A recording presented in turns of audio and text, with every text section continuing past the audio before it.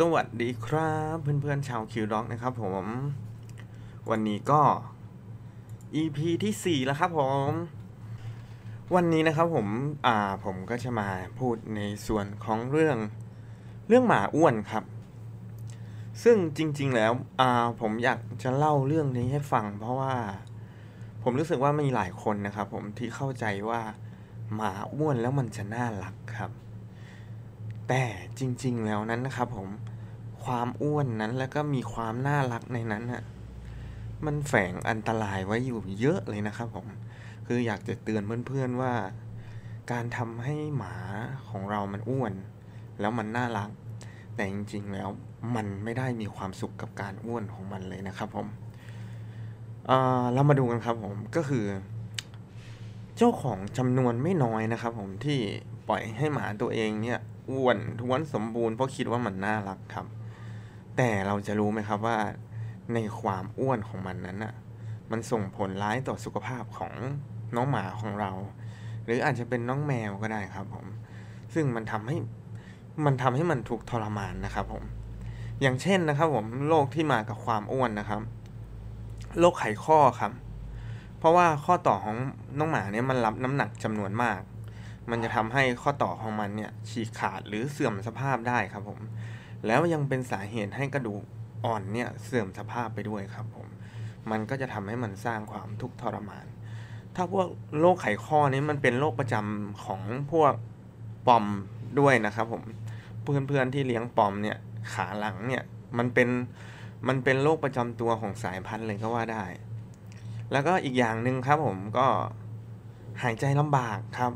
เพราะว่าเมื่อมันมีไขมันบริเวณหน้าอกมากเกินไปเนี่ยมันจะหายใจได้ลำบากมากขึ้นอย่างเช่นพวกปักพวกพวกหน้าสั้นนี้ยิ่งต้องระวังนะครับผมบูลลี่นี่ก็หน้าสั้นพวกตัวที่หน้าสั้นๆนี้เนี่ยอย่างเฟนบูลด็อกเนี่ยหรือบูลด็อกอย่างเงี้ยพวกที่หน้าสั้นเนี่ยยิ่งอ้วนเข้าไปใหญ่แล้วเนี่ยเรื่องการระบบการหายใจนี่จะลำบากมากขึ้นครับผมแล้วก็โรคที่ตามมาอีกนะครับผมก็จะมีโรคเบาหวานโรคหัวใจจริงๆแล้วมันเหมือนคนแหละครับถ้าคนอ้วนเนี่ยสารพัดโรคตามมาอีกเพียบอ่ะ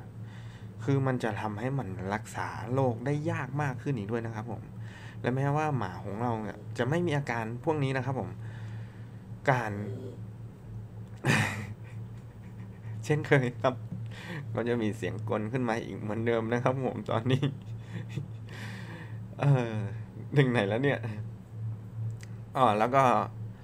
ในความอ้วนนี้นะครับผมก็จะทำให้อายุไขของน้องหมาเนี่ยสั้นลงอีกด้วยนะครับก็วันนี้ก็จะมาแนะนำนะครับผมว่าการทำให้น้องหมาอ้วนนะไม่ดีนะ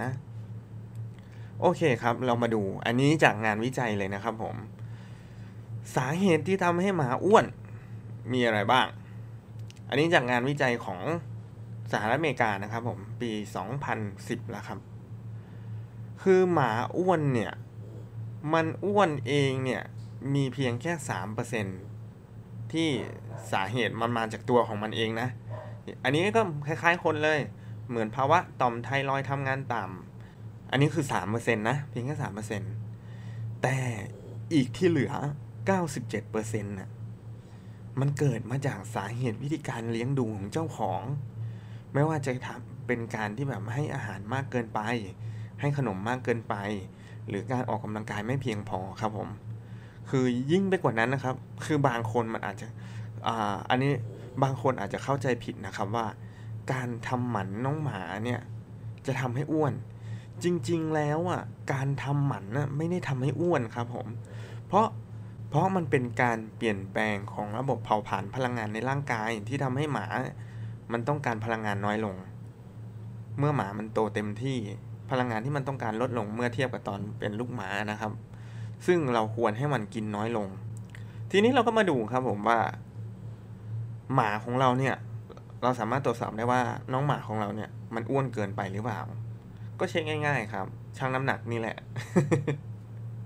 หรือนะครับผมการมองจากทางด้านข้างแล้วก็ด้านบนจะเห็นขอบเอวที่อยู่จากซี่โครงชัดเจนถ้าคุณไม่เห็นเอวของน้องหมานั่นแหละมันอ้วนแล้วก็เหมือนคนดูเหมือนคนเลยถ้ามันเป็นสี่เหลี่ยมอย่างเงี้ย อ้วนแน่นอนหรือแผงคอที่แบบเหนียงยานมาอย่างเงี้ยอ้วนแน่นอนครับหรืออีกวิธีหนึ่งนะครับผมก็จะใช้มือลูบไปตามหน้าอกของน้องหมานะครับผมแล้วก็คำหาซี่โครงถ้าคำเจอนั่นแหละยังไม่อ้วนแต่ถ้าคำไม่เจอนั่นแหละชัดเลยซึ่งมันก็เป็นวิธีการเช็คง่ายๆครับผมก็พาออกกำลังกายลดอาหารแล้วก็พาออกกำลังกายเยอะๆก็เป็นวิธีที่ถูกต้องนะครับผมจริงๆแล้ววิธีการที่จะพาน้องหมาลดน้ำหนักเนี่ยจริงๆแล้วมันไม่ใช่เรื่องยากนะมันเหมือนคนนี่แหละว่าเพราะสาเหตุเราดูสาเหตุหลักๆก่อนว่าสาเหตุหลักๆจริงๆมันมาจากอะไรจริงๆแล้วมันก็คือมาจากการกินอาหารที่เยอะเกินไปการออกกำลังกายไม่เพียงพอซึ่ง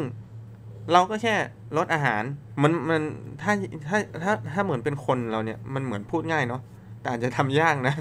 คือลดอาหารแล้วก็พาออกกำลังกายพาเดินเล่นแค่นี้ครับผมน้ำหนักลดแน่นอนโอเคเราก็มีวิธีง่ายๆครับผมนำมาฝากกันวิธีการลดน้ำหนักของน้องหมานะครับผมซึ่ง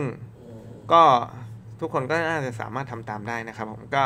อันดับแรกนะครับผมให้อาหารตามปริมาณที่แนะนำซึ่งเราสามารถเสิร์ชดูได้นะว่าหมาแต่ละสายพันธุ์ต้องการอาหารไม่เท่ากันคุณค่าของอาหารไม่เท่ากันนะผมเคยทำบทความไว้อยู่ไอ้เรื่องนี้ว่าแต่ละสายพันธุ์ต้องการอาหารปริมาณเท่าไรต่อวันนะครับผมอันนี้ไม่งั้นเพื่อนๆลองเสิร์ชดูได้ที่ marketdoc.com นะครับผมอันนี้ผมเคยเขียนไว้อยู่โอเคแล้วก็มีลดปริมาณอาหารลงแล้วก็สามารถทำให้คือเอาง่ายๆว่าลดแล้วจนคำซี่โครงเจอได้อันดับ2ต้องใจแข็งหน่อยห้ามให้ขนมนอกมื้ออาหารนะหรือว่าอาจจะเซตเป็นว่าให้อาหารแล้วก็กินอาหารเสร็จปุ๊บให้ขนมแต่นอกนั้นห้ามให้แล้วนะอะไรอย่างเงี้ยอันนี้สำคัญเลยข้อที่3คือทุกคนต้องร่วมมือกันครับผมเพราะว่าถ้าเราทำคนเดียวแล้วคนในบ้านเรายังให้ขนมให้อาหารเล่นอยู่เนี่ยไม่ได้ต้องให้ทุกคนแหละร่วมมือกันว่าต้องใจแข็งนะห้ามให้อาหารหรือขนมนอกเวลาโอเคครับผมเพียงเท่านี้ผมว่าน่าจะลดได้หรืออีกแง่หนึ่งจริงๆแล้วสิ่งสำคัญนะ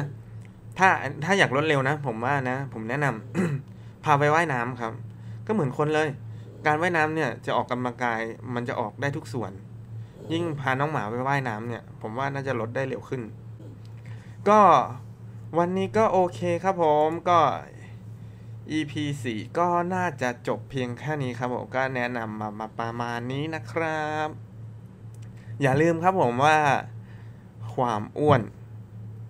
มันไม่ได้แค่น่ารักอย่างเดียวแต่มันแฝงไปด้วยความอันตรายอีกเยอะเลยอะจริงๆแล้วผมเชื่อได้เลยว่าเพื่อนๆที่เลี้ยงน้องหมาทุกคนเนี่ยคืออยากให้น้องหมาอยู่กับเรานานๆนะครับคือยิ่งเราบอกว่าเฮ้ยอ้วนๆหน่อยจะได้น่ารักแต่จริงๆแล้วมันจะทำให้น้องหมาอยู่กับเราได้สั้นลงนะครับผมอันนี้ก็ฝากเพื่อนๆด้วยนะครับผมก็ลองไปเช็คกันดูครับว่าน้องหมาที่บ้านอ้วนกันเกินไปหรือเปล่าก็โอเคครับผมขอบคุณมากครับผมที่รับฟังกันครับขอบคุณครับ